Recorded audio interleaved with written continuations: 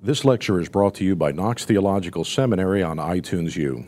Knox is a seminary in the tradition of the Reformation that exists to educate men and women to declare and demonstrate the gospel of Jesus Christ. Our prayer is that this teaching will be beneficial in your Christian life and ministry.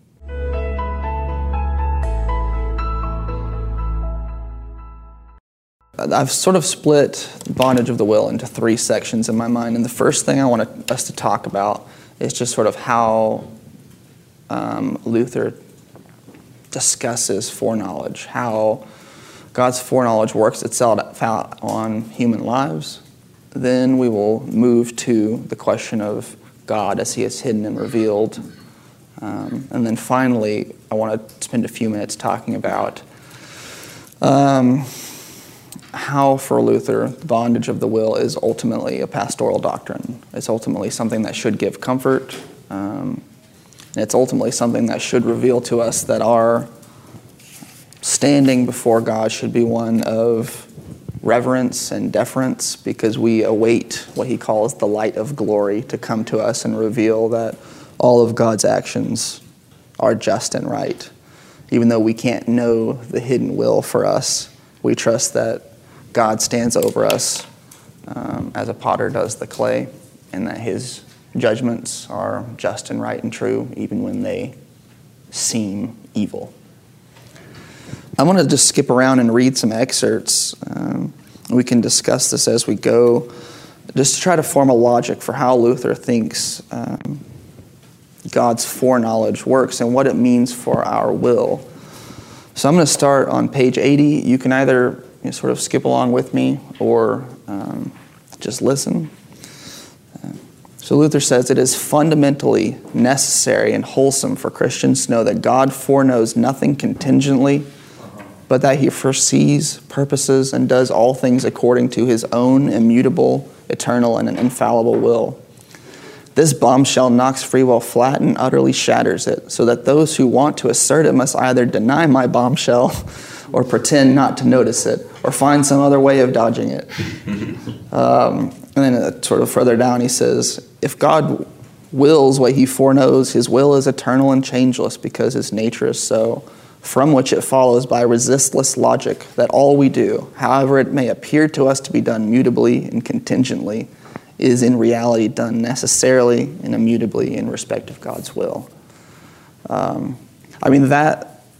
That is the starting point for all of this. God knows everything. Insofar as he knows everything, everything has been willed by God, and nothing will happen contrary to God's will. Otherwise, that would change the nature of God, and God would no longer be God.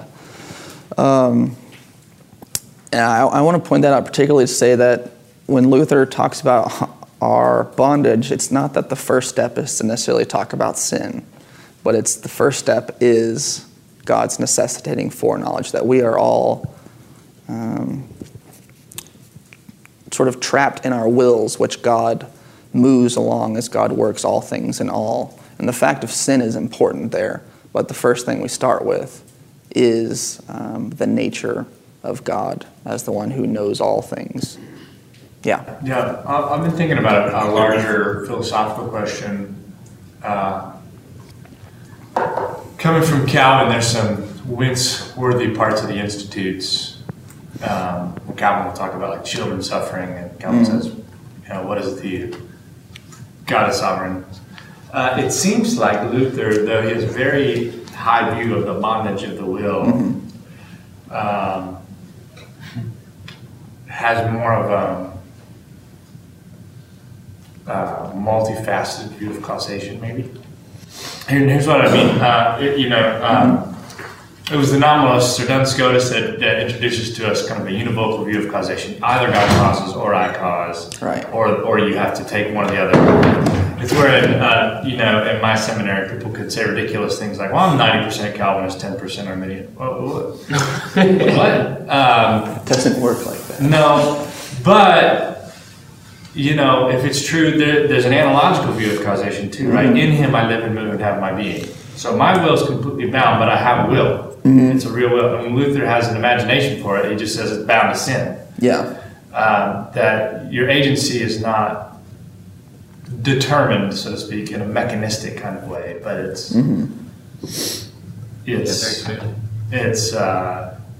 just bound. It's bound. Yeah. And so Luther feels a little more nuanced, that he's not quite like in the nominalist school in the view of causation. Am I reading that right? I'm just... I think you're getting at something, and I think we can view that question from two angles. The first is sort of eternally from this question of foreknowledge, and the second is the contingent side of our human living. For Luther, it says when you talk about free will, we can't attribute it all to our lives with God. But when we're talking about daily life, yeah, sure, let's talk about people having, a modicum of free will where which they can choose to act righteous in a civil sense. You can choose to do the right thing in daily life to a certain extent.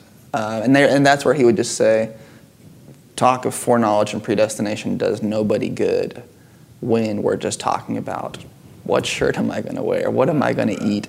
Am I going to cause the suffering of children? Just leave that out of the conversation then. But I think the bigger point there is the distinction he makes between necessity and compulsion. So he talks a lot about that with Judas. Was it necessarily the case that Judas was going to be a traitor, deny Jesus Christ, and kill himself? Yes. Yes, that is necessarily the case. Was his will compelled to do that? Right. I remember that section. Yeah. Luther would say, no, his will was not compelled because his will was being moved in precisely the way it wanted to be moved. Yeah, he does that with Pharaoh too. Mm-hmm. It feels more analogous. Yeah. Did God cause it? Yes. Did Judas cause it? Yes. Mm-hmm. Because Judas' will was bound to this direction. Yeah. And another side from that too is when Luther talks about how the person can cooperate with God after regeneration by the Spirit. He says, does this mean that the will is free in any way? Well, absolutely not. It just means that this Holy Spirit has given you a new will that looks in a new way. And insofar as God is working all things and all in you, you are moving in this new way that is in accordance with the will that you possess. Yeah. Yeah. So, I've done a lot more study of Calvin than Luther. And I know Calvin's after Luther. But I read this and I put my little anachronistic comments like, this sounds very Calvinist. Mm-hmm. And I guess the question is, was there a common body of teaching that was teaching this kind of really strong view of God's foreknowledge and stuff like this that both Calvin and Luther were being exposed to? Mm-hmm. Did Calvin actually read Bondage of the Will, and was it impactful for his formation of the institutes? Or where is the Q document? Kind of idea. Because they're sort of talking about things, and I know other people have talked about foreknowledge in the past, but they're arriving at and making very similar statements. Mm-hmm. So I don't know. I'm just curious about the background of their learning and where they're getting this from. I don't know whether Calvin read Bondage of the Will. On one hand, it wouldn't surprise me, but I wouldn't have any way of pointing to an answer towards that. I think you're right, though, that these questions of God's will and his knowledge and what we think about that logically, that was always the question. I think, of someone like Boethius and on the Consolations of philosophy as being particularly relevant for someone like Luther. I think Oswald Bayer makes the case that Luther is essentially Boethian in his view of God, time, and knowledge, which is just that God has all things before him eternally at all times, such that he knows all things, and that sort of is how he gets around the problem of foreknowledge. So I don't think it has to be any sort of special thing that would have caused this, but it's a question that was already there, that when we start to work out again from justification by faith, eventually he says this is the end point of that doctrine. Yeah, Calvinists can take the question of causation to a ghetto. To a ghetto? Yeah, there's this univocal view of causation, so Calvinism leads to hyper-Calvinism. Mm-hmm. So this would help me.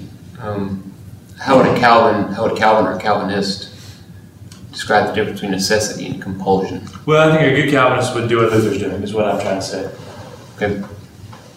And I think that's a really good distinction to have in our brains for if you're trying to teach something like this to a person, to remind them that the thing that God is working in them is precisely what you want. It's precisely where your will is directed. The harder thing to talk to people about is saying, yes, God is even working all things in Satan. That's sort of where that doctrine gets more difficult. But it reminds you that for Luther, this doctrine of God's foreknowledge and the necessity of all things didn't remove a person's culpability for their sin. It didn't remove responsibility for causing suffering and all these things, because it's always an evil that's attributed to your will in which and through which God is working. I think it must be fair to you because he just thinks this way. It says the will never acts against its will. Which is a nice little tidy way of putting all the necessity compulsion thing in there. So the will always does what it wants to do. It never acts against its will, so to speak. Yeah, to use the analogy of the will as the mule who's ridden by either God or the devil, we are perfectly happy with our riders. We, as the mule, are always happy to go exactly where that thing is leading us, because we are set on the path where we're going. There's never any hesitancy or trying to buck off the rider on our own power. In fact, I'll just read that tiny section about this is on the bottom of page 103. I'm going to read a few sentences throughout this section, but then we'll get to the bottom of page 103. So it says, Luther says, when God is not present to work in us, all is evil and of necessity. Now, this is the question. Is all of necessity that we act in such a way that contributes nothing towards our salvation? He says, I said of necessity, not of compulsion. A man without the Spirit of God does not do evil against his will under pressure, as though he were taken by the scruff of the neck and dragged into it, like a thief or footpad being dragged off against his will to punishment. But he does it spontaneously and voluntarily, and this willingness or volition is something which he cannot in his own strength eliminate, restrain, or alter. What paragraph were you in? That was the bottom paragraph in 102. Oh, 102. Yeah. The flip side of it, in the middle of 103, is he says, when God works in us, the will is changed under the sweet influence of the Spirit of God. Once more it desires and acts, not of compulsion, but of its own desire and spontaneous inclination. But there at the bottom he says, here too there is no freedom, no free will to turn elsewhere or to desire anything else as long as the Spirit and grace of God remain in a man. In other words, he's not going to attribute free will even to the regenerate person because it's always God working in you. Which I think is, the statement about the riders, though, comes at the bottom of 103. So man's will is like a beast standing between two riders. If God rides, it wills and goes where God wills. As the psalm says, I am become a beast before thee, and I am ever with thee. If Satan rides, it wills and goes where Satan wills. Nor may it choose to which rider it will run or which it will seek, but the riders themselves fight to decide who shall have and hold it. Tell me again what page that's on. 104, that's at the top of 104. And that's, to me, fascinating because you have to remember that this is set in the discussion of the hiddenness of God. So you're being ridden by either God or the devil, but God is always the one working all of the things, such that a lot of Lutheran theologians would say that for Luther, the devil is really a mask of the hidden God. It's not some sort of agent independent of God working contrary to God's working, but it's God working within an evil agent. So this is a development of Luther's theology where earlier in his life he kind of had this idea that the devil and God were fighting against each other. And now he's seeing that the devil is more of simply a pawn in the hands of God. Is that accurate? Yeah, I mean, it's just a reminder that if God truly is omnipotent, he truly does cause all things to happen, then there is nothing that stands outside of that causation. And yet the devil is not compelled to do something. He is moved, right along the path that the devil wants to go. But he is just not an agent outside of God's working all in all. So the devil is God's mule. You know what I mean? I guess by extension. Yeah. Like the devil's not compelled, but he can choose to be either ridden by, I don't know, I guess himself or God, Yeah. I mean, we're probably creeping a little bit into the mystery. Yeah, right. But Reductio ad The devil and evil yeah, are a tool of God. And I can't remember if that's Luther or Bayer. I get all my books mixed up now, but I guess it's Bayer. He says exactly that. And Luther is interesting here because there are these two canyons that you can fall off into. One is to attribute the causation of evil to God. For Luther, God still does not cause the evil. He does not create the evil. He does not give you some sort of fresh hell by himself that he's directing. That's one side where you can go wrong. And Luther will, really look over into that canyon, but he's not going to fall off into it. The other side is to say, God is omnipotent, but there is something that exists outside of his causation. that's scarier. That's a very scary thing. And, I think the end to that, of course, is something like open theism. Yep.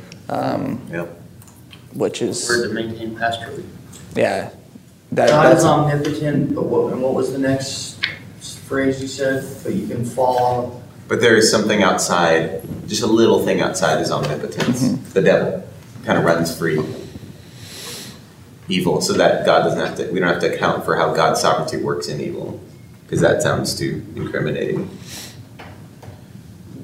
You're saying this is this isn't what you believe. You're just saying. I'm saying these are two views that you could have, which would lead you astray. Oh, gotcha. Okay. And the middle path Luther is trying to walk is saying God does not create evil, but there's nothing that stands outside of his causation. Therefore, when we talk about God working all things in all, you have to include evil in that. You have to include the working and agency of the devil in that. That seems contrary to a very patristic idea of evil, though, which is Luther's assuming evil is something. Yeah. Whereas the patristic idea of evil is that it's nothing. Particularly Augustine's view of evil. It's privation theory. It's the privation of the good. It is the absence of any substance. There's no substance to evil. So that's what I'm trying to think through right now, which is I believe there is a personified evil, Satan. I believe that. And yet I believe he has his power, I guess it would be similar, but by saying his power is only derivative. And yet the only power he has is to suck into nothingness. Darkness is not the absence of light, or darkness is not the opposite of light, it's the absence of light. And that's the old patristic metaphor, right? So, as a thought experiment, could you work out a way in which Luther's view would still make sense in that, though? I think so. Yeah. I don't want to talk it through and take class time, but It's a good idea for paper, which I won't have to write. But you're going to anyway, because Yeah. you're being drawn to it. Not that you're going to do anything against your Not under compulsion. Of necessity. You're gonna spontaneously obey. That I would love for you to write a with paper. scrupulous intent. Yeah. I'm just writing so carefully. I mean, if one read Luther without really pondering the sovereignty of God, you could get the impression, the Manichaean impression, that God and Satan are two equal and opposite, warring. Because it sounds like that. It's like you could either be written by God or Satan, and watch out because they're fighting over you and stuff like that. Mm-hmm. So you need a very strong view of God's foreknowledge, predestination, all that stuff, for that not to be the case. Yeah. You know? Precisely. And that will be something we'll come back to again when we talk about the hiddenness of God, and precisely how God's foreknowledge of all things is a comfort to us. Yeah. But how do we let it be a comfort? Like that's sort of the question we'll have to return to. I'm gonna look at page 78, just as an example of Luther, and when he talks about the need to know this doctrine. You need to know that God foreknows and causes all things, because he says if you don't know this, you will get into some real trouble. He says, indeed, let me tell you, this is the hinge on which our discussion turns, the crucial issue between us. Our aim is simply to investigate what ability free will has and what respect it is the subject of a divine action and how it stands related to the grace of God. If we know nothing of these things, we shall know nothing whatsoever of Christianity and shall be in worse case than any people on earth. He who dissents from that statement should acknowledge that he is no Christian, and he who ridicules or derides it should realize that he is the Christian's chief foe. Okay, a little overstatement. Well, here's how he goes on, though. He says, for if I am ignorant of the nature, extent, and limits of what I can and must do with reference to God, I shall be equally ignorant and uncertain of the nature, extent, and limits of what God can and will do in me. If I am ignorant of God's work and power, I am ignorant of God himself. If I do not know God, I cannot worship, praise, give thanks, or serve him, for I do not know how much I should attribute to myself and how much to him. Self-knowledge and the knowledge and glory of God are bound together. Chapter 1 of the Institutes, baby. It's Calvin. Yeah. I think there's a lot of similarity there. Yeah. We'll get down to Calvin just was Scribbling. that's all he did. when we come to the hiddenness of God, though, we will find the distinction, I think, in some ways. As you saw at the end of this quote, for Luther, this is a real question of if we have a high anthropology, we will have a low soteriology, and we will have a low Christology. If there's something in me that is not fully bound and under necessity to do evil, there is something in me that Christ did not need to come save.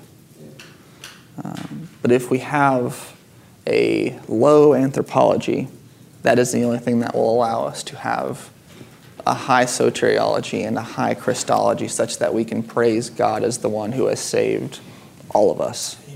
There's a lot of modern evangelical thought that bucks against that. Mm-hmm. Totally. Because they want to, like, in this whole creation care movement and stuff, they want to highlight, despite the unregenerate, there's so much dignity in the imago Dei, in the human being. Like, so I mean, online, I'll tweet something like, high anthropology equals low Christology, and someone goes, no, imago Dei, high anthropology, high Christology. I still believe, like, there's lots of awesome stuff. And maybe it's just category misplacement and the fact that in a tweet you can't explain yourself. That is a danger. There's something to that. There's the dignity stuff afoot right now, and the kind of triumphal reclaim Kingdom City stuff is all tied to, like, our can-do-ness because of Imago Dei and partnership between Christians and non-Christians, which is a beautiful thing, but largely tied to this theology of a very positive view of humanity. Yeah, that goes back to what I really appreciated the first day, which was essence versus nature. Luther has a high view of human essence, a low view of human nature, because of the fall. Right? That was in against the Scholastics, I think, and that's where you have to have a high view of creation and a high view of the fall. So I don't necessarily think low anthropology solves everything. I think there's a lot more nuance involved, because people do have some capacity for some good.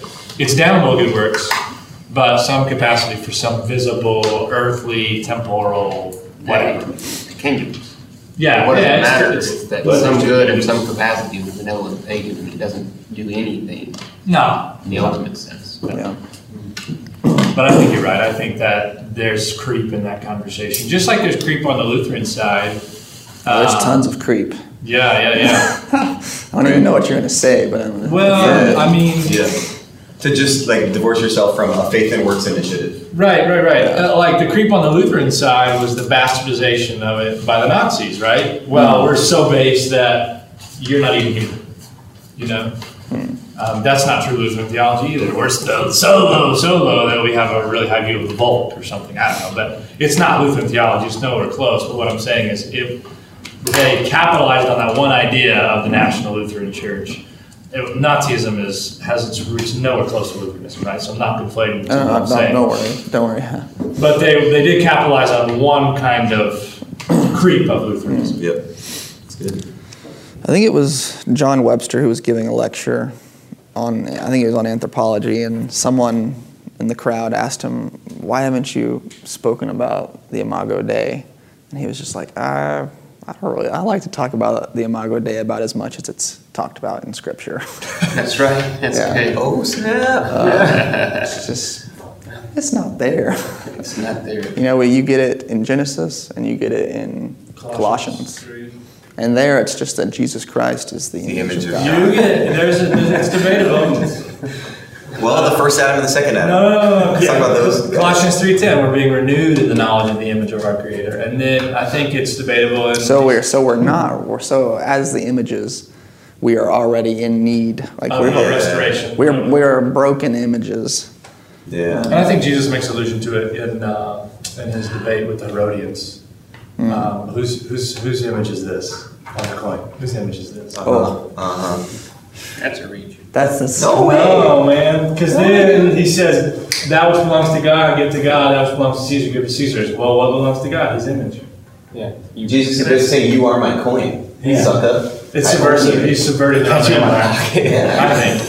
I think that's interesting. I've never heard that line before. Yeah? No, that sounds like that sounds like a more reformed. Yeah. There's the roof. You know what, We're Dave? going to come down into styrofoam. That's what I want. Here's what Dr. Gage says. He takes that image of the coin and he extrapolates. I don't know how he does it, but he did it. And he says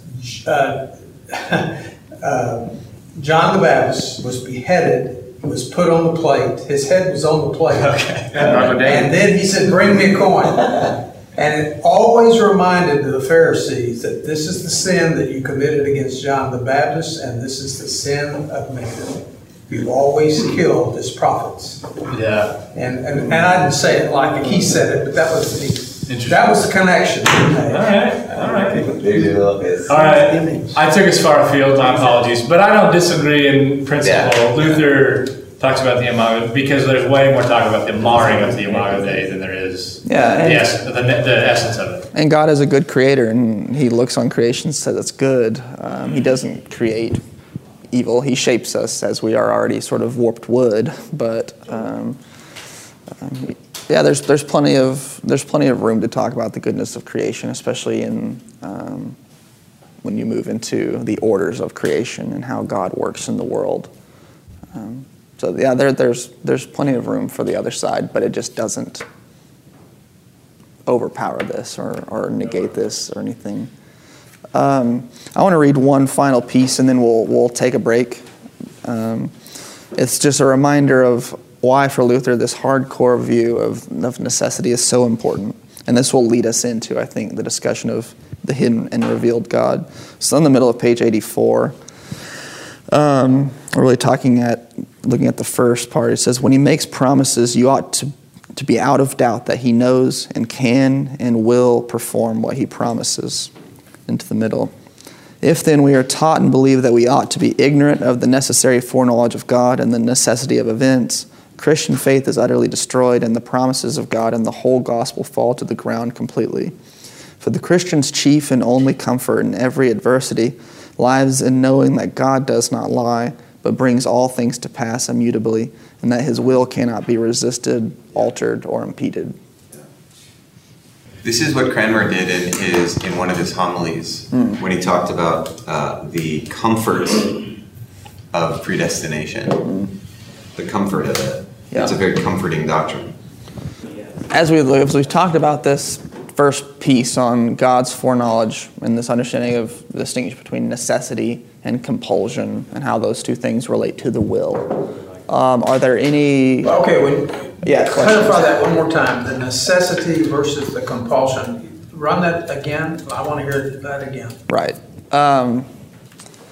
It's this understanding that for Luther, God foreknows all things, and therefore all things necessarily happen as he knows them. So he causes all things to happen necessarily. But insofar as that affects us, insofar as he causes all things in us, it happens necessarily, but we are not forced to do something against our will. Right. I got you. Yeah. These courses provide a glimpse into our academic programs. Knox students can take 1 week or semester-length courses in person at our South Florida campus or choose to complete a degree entirely online. By bringing together academic excellence, a vibrant community of learning, and flexible scheduling, Knox offers today's students timeless truth through modern convenience.